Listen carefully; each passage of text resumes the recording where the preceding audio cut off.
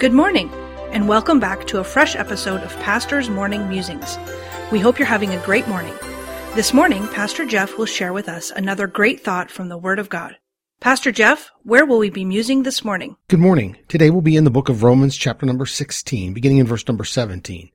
Now I beseech you, brethren, mark them which cause divisions and offenses contrary to the doctrine which ye have learned, and avoid them. For they are such that serve not our Lord Jesus Christ, but their own belly, and by good words and fair speeches deceive the hearts of the simple. For your obedience is come abroad unto all men. I am glad, therefore, on your behalf, but yet I would have you wise unto that which is good and simple concerning evil. And the God of peace shall bruise Satan under your feet shortly. The grace of our Lord Jesus Christ be with you. Amen. This passage of Scripture is sandwiched between Paul's greetings to many in the church he has worked with. He is telling the church who reads his letter to salute these people as well. To salute means to enfold in the arms or to welcome or embrace. Paul gives us a long list of people to whom the church was for sure to embrace. These people he knew personally and knew their doctrine was right, and therefore they were okay to embrace. If we are to embrace someone, we enfold our arms around them. Even a handshake is an embrace because we enfold our hand around another in an act of welcoming them. To embrace by putting the arms around or shaking the hand takes a close position with the other person.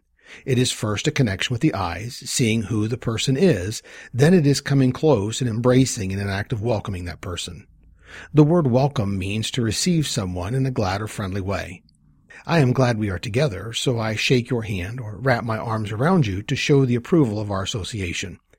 Paul gives a long list of those that he said were to be embraced when they came into the presence of the reader. But our passage of Scripture that we read this morning is sandwiched in between the people that we are supposed to salute and also some other people. What was Paul stating quickly as he exhorted the welcoming of certain people? In verse 17 we are told, Now I beseech you, brethren, mark them which cause divisions and offenses contrary to the doctrine which ye have learned, and avoid them. In the definition of the word avoid is the word shun or to eschew.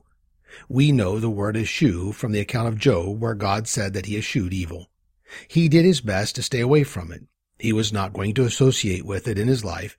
He was not going to welcome it into his life. Why? Because it was not good for him, or it was contrary to where he wanted to be in his life with God. This is the same wording that Paul is using in relationship to those in the church whom he would not salute, but would avoid because they were a bad influence with their bad doctrine and actions within the church. He did not say kick them out, he said avoid them. There is so much here in these few short verses that he gives on avoidance, but there are so many people that we should salute and welcome into our lives, and there are many negative people we need to avoid. Paul describes those in which we should avoid, but gives no name and relationship. Each of us need to know who is a negative influence on us and avoid them. So let me leave you with this prayer for today. Dear Lord, thank you for your patience with me when I am not where I need to be. Help me today to salute those I need to salute and associate with them, and those I need to avoid, help me to avoid them so that I can maintain my proper walk with you. Amen. The preceding program was produced by Dr. Jeff Harris, pastor, author, and chaplain. Please tune in again tomorrow morning for another fresh episode of Pastor's Morning Musings.